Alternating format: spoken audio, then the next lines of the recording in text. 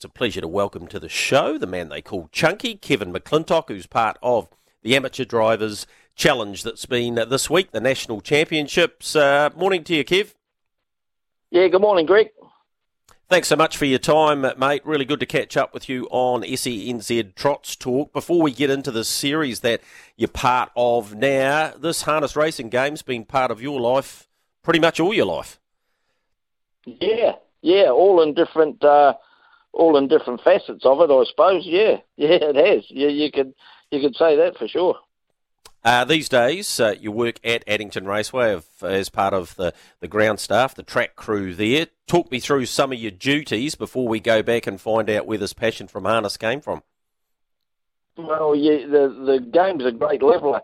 I could tell you at 7:30 tomorrow morning I'll be shoveling out the urinal. So, you can be high one day and low the next, but it doesn't matter. You're all part of a team, and the jobs have got to get done.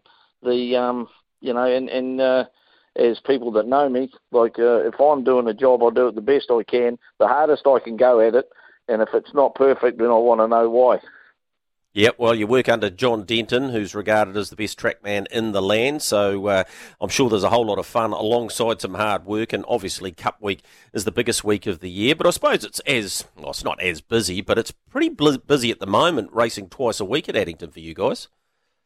Yeah, it is. Yep, John's got us all sorted on roster, so that we got good guys there and good machinery, and then he's I call him Dr. John because he can fix any problem that we have there, and what he can do with a track and the material, he's been doing it for a long time. He's got his materials for different tracks around the country and for the climates and things like that. And it's an opener to actually work on it and see how the track can change with the conditions, and how safety is paramount for the animal first, and vision for the drivers on wet nights and things like that. So there's all variables that come into it. So it's great. It's great to be there and with him. And then we have a yarn. We've got a lot of history together. We're all the same age, and we've all seen the same horses that we all think were, the best we ever saw, and people as well. 42 years ago, you drove your first winner, Cambridge, Rosemount. Can you remember the day? I can. Matter of fact, there's a pit photo hanging on the wall of my lens here. You never forget, and why it's there is because you never forget where you start out, and you never forget the momentous occasions for different little things. I know it was a junior drivers race. I can remember I was in the trail. I followed Gary Jones, and he was driving one for Graham Reeks, and got off his back and just sort of got up alongside and won it. And it was a great thrill because that was for the runnings. And I left Christchurch, left the Carmen Road Academy at Hornby High School, and end of the year, and had Christmas at home and had New Year's Day up there carting hay on the farm at Pukikawa with old Eric and Bruce and the boys. And it was a good time. It was a learning time. It was a hard time, but it was a great time. Yeah, but that's how long ago it was. Yeah. 16th of September it was. I think you drove 9 or 10 winners here in New Zealand, and your most recent winner was evidently the 26th, I think it was, of March at the Waimate meeting. But in between times, you spent a bit of time in the States. Tell me a little bit about that. Oh, well, I was in Australia first. There was, they had a junior drivers series here, and I won a couple of heats. And then I missed out in the final, and the trip was to Australia. And I forget who went, and they come back and they were telling all about it. And then I had an auntie and uncle that had moved to the Gold Coast, so I went for a holiday, and then we went down to Tweed Heads to watch the races, and I thought, gee, this looks pretty good. Even though it's a small track, it was a half-mile track, and I thought, oh, this looks pretty fun. And I came back, and then I was at the time, Bruce had given up training, Bruce running, and he was concentrating on the big farm they had at Pukikawa, and I was working for Tony Perisic at Pukekohe. And when you're that was great. You know, you're a pookie boy, so you know, you got plenty of chances.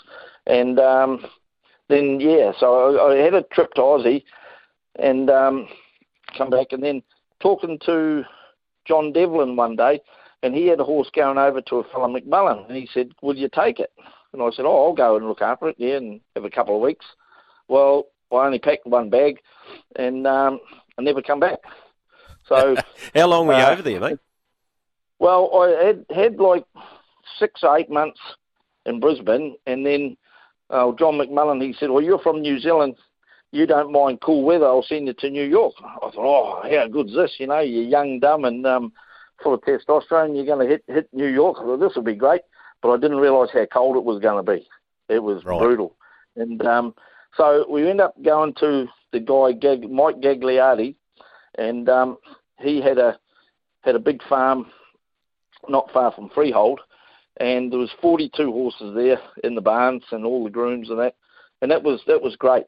You know, as cold and all that as it was, but that was a great learning curve. You're going to the Meadowlands, you know, 3 or 4 times a week, and Mike asked me if I'd like to go up there and warm the horses up on race night, and I thought, oh, how cool is this? You know, within 12 months I'd gone from Pukekohe to the Meadowlands, and you just can't believe it at the time, and everything happens around you, and because you're young, you really don't, you know, absorb it all, because it's all just new and great.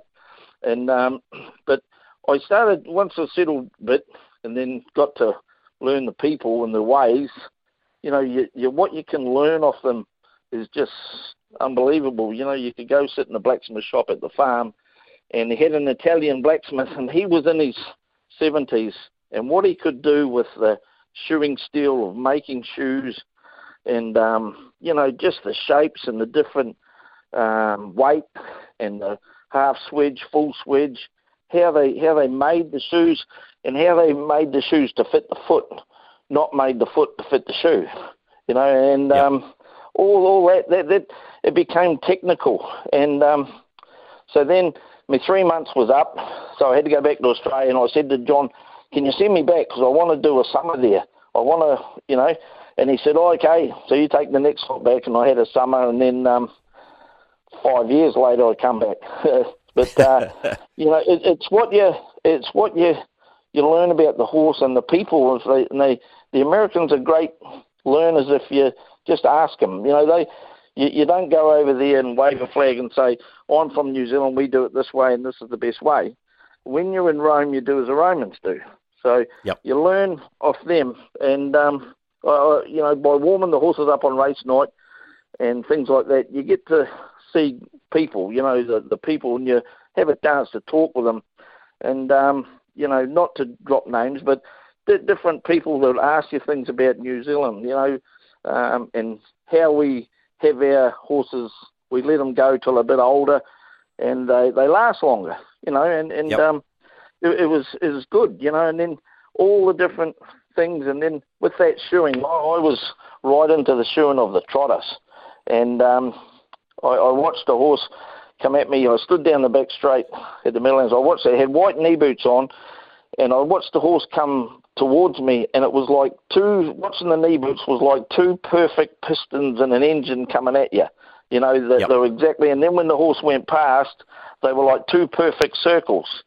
And I thought, gee, have a look at that, you know, and how good it is. That's how to get a horse shod. Yeah, amazing, isn't it? Yeah, amazing. And then nowadays with the change of the breeds, the trotters actually, they go as fast as the paces were going then, and yet they've got a slightly different action with the breed, that if a shoe come off there now, it would be like a boomerang, you know, would just come about 3 or 4 inches off the ground. Yeah, incredible, Kev. Yeah. Look, it'd be great to sit down and have a chat to you for longer, mate. You've got some unreal stories, and of course you're tied up with the Jimmy and Sandy Curtin barn, so I reckon there'll be a few stories out of there. We'll have to use those another day, though. Need to talk to you about your 2 chances today. No, you got Bolzano in race 1 and Boarding Call in race number 4. What's the best of those 2?